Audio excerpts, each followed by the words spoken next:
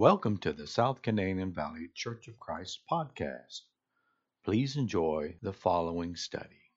So, I'd like to, if you have a Bible, you might be using your phone that you would usually use as a Bible for this session. But if you want to turn in your Bibles, we're going to go to Lamentations chapter 3. And I'm sure you won't want to see my face the entire time. So, let's go read Lamentations chapter 3 together, beginning there in verse 1. Lamentations chapter 3, verse 1. I am the man who has seen affliction by the rod of his wrath. He has led me and made me walk in darkness and not in light. Surely he has turned his hand against me time and time again throughout the day. He has aged my flesh and my skin and broken my bones. He has besieged me and surrounded me with bitterness and woe. He has set me in dark places like the dead of long ago. He has hedged me in so that I cannot get out. He has made my chain heavy. Even when I cry and shout, he shuts out my prayer. He has blocked my ways with hewn stone. He has made my paths crooked. He has been to me a bear lying in wait, like a lion in ambush. He has turned aside my ways and torn me in pieces. He has made me desolate. He has bent his bow and set me up as a target for the arrow. He has caused the arrows of his quiver to pierce my loins. I have become the ridicule of all my people, their taunting song all the day. He has filled me with bitterness. He has made me drink wormwood. He has also broken my teeth with gravel and covered me with ashes. You have moved my soul far from peace. I have forgotten prosperity. And I said, my strength and my hope have perished from the Lord. Remember my affliction and roaming, the wormwood and the gall. My soul still remembers and sinks within me. So, you know your Bible, you know that Lamentations is written by Jeremiah, the prophet. And Jeremiah sounds like he's had a bad day. He's had a bad life. Have you ever felt like that? Remember, this book is called Lamentations. What does that mean exactly? That literally means mournings, cryings, weepings, or sorrowings. Some of the earliest manuscripts have these words at the beginning as Lamentations 1 starts. And it came to pass after Israel had been carried away captive and Jerusalem was become desolate, that Jeremiah sat weeping, and he lamented with lamentation over Jerusalem. And he said, ... And then we have the book of Lamentations. So there's this very gloomy tone. Jerusalem and the temple had been destroyed. The lineage of King David had been discontinued, and people had been sent into exile and captivity. The sins of the people had brought on terrible destruction. It seemed that God's promises had been forgotten, but even in the midst of the gloom, there was a glimmer of hope. And that's what I want to draw your attention to next. If we continue reading there in Lamentations chapter 3, sorry for the second Shazam. Lamentations chapter 3, verse 21. This I recall to mind, and therefore I have hope. Through the Lord's mercies we are not consumed, because his compassions fail not. They are new every morning.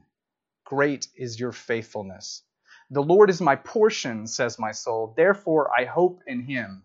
The Lord is good to those who wait for him, to the soul who seeks him. It is good that one should hope and wait quietly for the salvation of the Lord. So that's what I'd like to talk about for these last few minutes, is this passage here in Lamentations chapter 3, there in verse 21. So the first thing Jeremiah says is, this I recall to mind. So after he had just said all those horrible things, right, that he called to mind, these were his real world, a lot of uncertainty, a lot of instability, a lot of sadness, a lot of gloom. Does it sound familiar? It's surrounded by those things. Exile and captivity, we don't know that, but this is what he knew, and this is what he felt, and this hung on him heavy. But he said, this I recall to mind. And then he goes on to say these other things. So this is an active effort, right? We recall to mind. We have to choose to think on these things. So I have to trade my current thoughts for different thoughts, and different thoughts that bring a blessing. And so as Jeremiah remembered God's faithfulness, this changed his whole outlook, his emotions. He says, "This I recall to mind, therefore I have hope." Therefore I have hope. As long as we contemplate our troubles, the more convinced we become of our isolation, our helplessness, our hopelessness, our inability to find relief. But instead, we change our minds. This I recall to mind. The Lord's mercies keep us from being consumed. Through the Lord's mercies, we are not consumed because his compassions fail not, is what Jeremiah writes, what the Holy Spirit has inspired him to say. Without God, we become completely consumed. And we're overtaken by many different things. It could be guilt, it could be sadness, it could be discouragement, it could be pain, it could be the circumstances that surround us. But God's mercies have something better in mind for us because his compassions do not fail. His compassions fail not. There's no confusion here.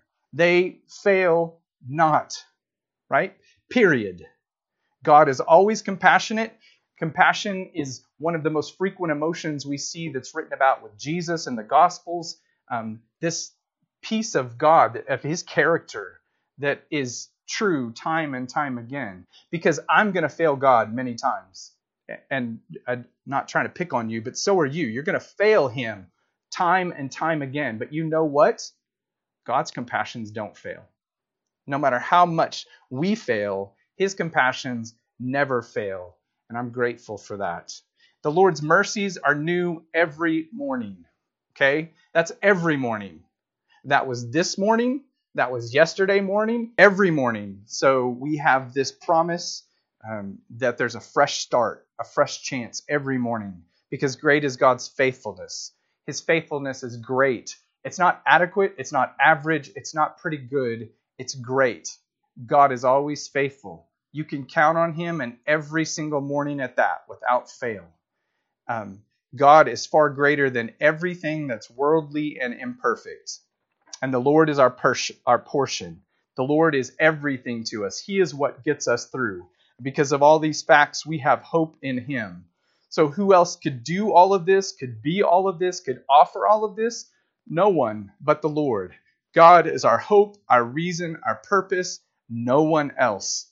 And God is good to those who wait on him and who seek him. Again, there's action and choice involved in enjoying these blessings. We have to wait on God. We spend time with him. We sit at his feet. We listen to his word. We pray to him. We wait on him. I think of the idea of a waiter at a restaurant, a server, someone who waits on someone who serves him. And that's what we're supposed to do. And God is good to those who wait on him and who seek him. You have to seek him. You have to wait in quiet expectation of blessing. God is going to give his children blessings, those who come to him in childlike faith and those who trust their heavenly Father. And then those who wait on him, the idea here is this acceptance of God's will and his timing, no matter what it may be. And then that gets us to verse 26. So we hope and we wait quietly for salvation. This is about patience and endurance. And that's what we need during these difficult times right now. The Lord is good to those who wait for him, to the soul who seeks him. It is good that one should hope and wait quietly for the salvation of the Lord. What a blessing. So even as Jeremiah talks about his teeth being broken and eating gravel and all these horrible things, his circumstances, how miserable things were and how dejected he was, yet he recalled these things to mind. And what a blessing when we draw our mind back to the great faithfulness of God. Thank you so much for listening to this podcast.